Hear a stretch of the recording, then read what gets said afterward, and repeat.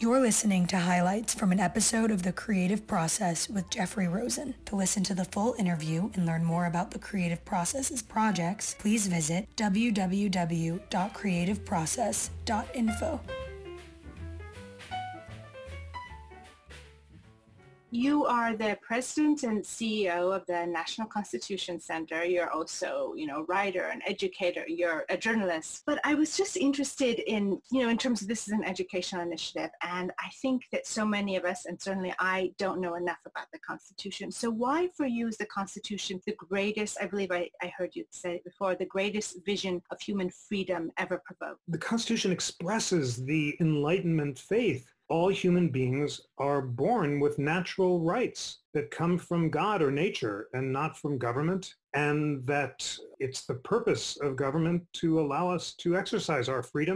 It's so rich and striking to see how the great thinkers who inspired the founders of the American Constitution, beginning with the Greek and Roman philosophers, Plato and Aristotle and the Stoics, and then continued through the Enlightenment, really were philosophers of happiness. And they believed that we have a right and a duty to pursue happiness not by feeling good, but by being good. It's a classical notion of happiness rooted in virtue and civic virtue. And it's both an individual and a political obligation. The individual obligation to pursue happiness is to master our perturbations of the mind, as Cicero put it, channeling Aristotle, anger, jealousy, and fear, so that we can be guided by reason rather than passion and serve others in the public good. And then constitutions are formed to allow us to do that at the political level and to be governed by reason rather than passion, to slow down deliberation so that hasty factions don't crystallize and threaten liberty and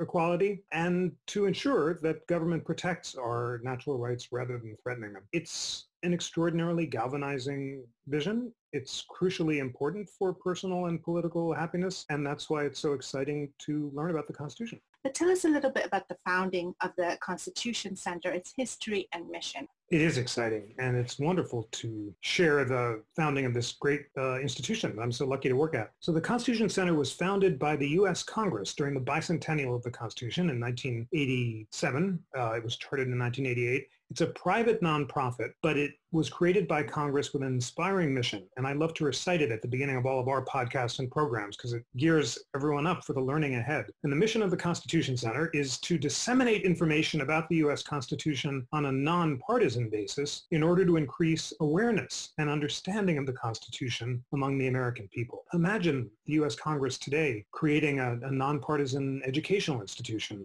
It's hard to imagine in a polarized time, but during this brief shining moment, it was created, and it carries out this mission on a remarkable series of platforms.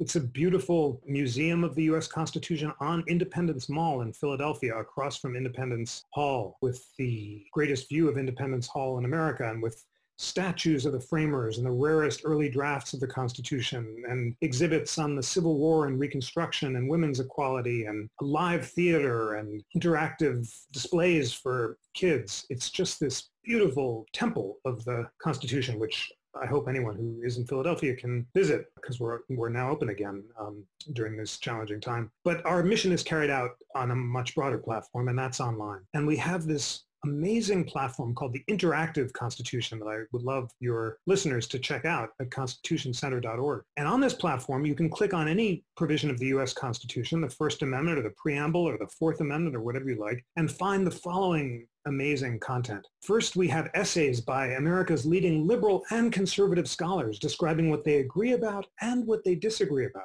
Imagine 1,000 words about what the Second Amendment means that both the left and the right agree about. It's like a unanimous Supreme Court opinion. And then you have separate dissenting opinions or concurring opinions for every clause. Then you have the ability to explore early drafts of each of the provisions and see that an early draft of the 14th Amendment, for example, which protects equal protection, would have protected African-American voting rights, although that provision fell out. And an early version of the First Amendment, for example, would have applied against the states. Madison proposed an amendment that would have required the states as well as the federal governments to respect freedom of conscience, but that amendment didn't pass. So that ability to explore early drafts is wonderful. Then we have all of the podcasts and public programs and videos that we host about contemporary events. And I have the great fortune of every week calling up a leading liberal and conservative thinker to debate the constitutional issues in the news, from can the president build the border wall to most recently we just recorded this week's podcast on can he, by executive order,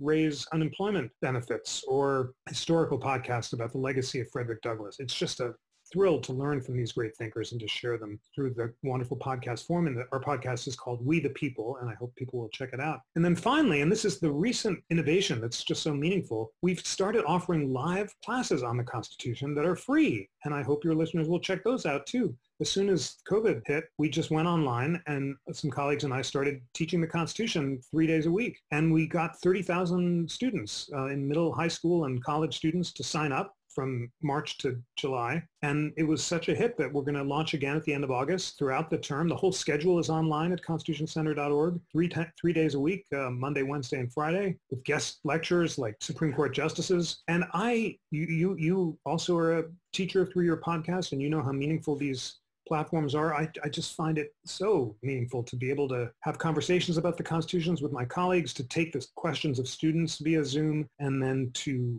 try to inspire people to learn more on their own. So that's what we do. And I am a teacher, as you said, and having the great fortune of being able to work with other teachers and educators at the Constitution Center and using these amazing online platforms to reach learners of all ages is so fulfilling, and that's why I am so lucky to be at the Constitution Center. So you have these great, educational programs, and I'm sure you have lots of visiting programs with schools. What do you find that I guess you could differentiate by different age groups, but young people when they visit your center, what are they engaging with? And then with the online interactive, what really excites them? The ones that you find that they might like to pursue. How are you getting them in? What really is the turning point? Well, of course, as you say, people engage in different ways at different ages. For younger students and learners, just seeing those statues of the framers and touching them and sitting on their laps and relating to them as human beings is so powerful. As the rap musical Hamilton shows, just seeing Hamilton and connecting to him as a human being is really great. And the live theater is so inspiring. That we have a wonderful show called Freedom Rising, where an actor tells the story of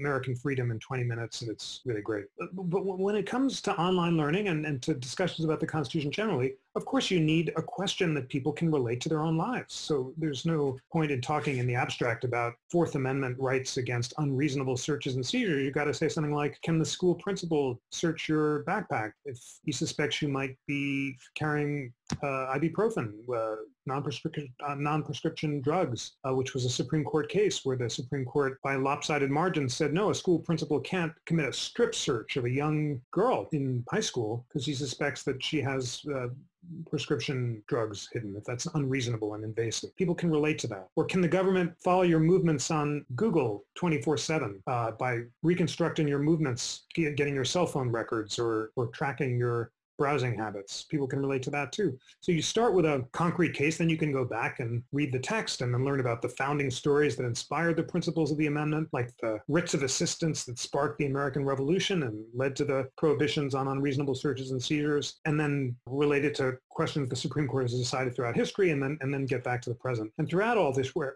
having an interactive dialogue, and we often take votes before and after the discussion. And then afterward, we see whose mind has been changed based on the discussion and whose mind has been open to the arguments on the other side. And even though, no matter how many minds are changed, almost everyone's mind is open. I would like to ask on another level, beyond the law, which I know is hard to think about it, but I think, I do get a sense of anxiety from young people, and obviously, from, established artists and all these creative thinkers, but that people are very much aware of this doomsday clock, this, reality we're living in. And I feel sometimes like if we wait for, we feel a sense of responsibility. So if we wait for laws to be enacted, or we wait for amendments, that maybe those changes will not happen in a timely manner. In terms of the things that are important to you, or where you focus your interest beyond the law, what are some initiatives you're involved in, or do you think are important? Well, I asked Justice Ginsburg a version of this question. It's an important question, obviously. I asked her what her advice for my then 13-year-old boys was. She said a few important things. First, she always repeats the advice that her mother gave her, which is to master unproductive emotions like jealousy or fear. They're not productive and they can distract us from useful and productive work. And it's the ancient Stoic wisdom. It's extremely difficult to achieve. She achieves it more dazzlingly than almost anyone I've ever met. Her astonishing focus and self-discipline and refusal to be distracted from her path of pursuing justice and being a great justice is remarkable. Want to get involved in exhibitions or interviews? Email us at team@creativeprocess.info. Thank you for listening.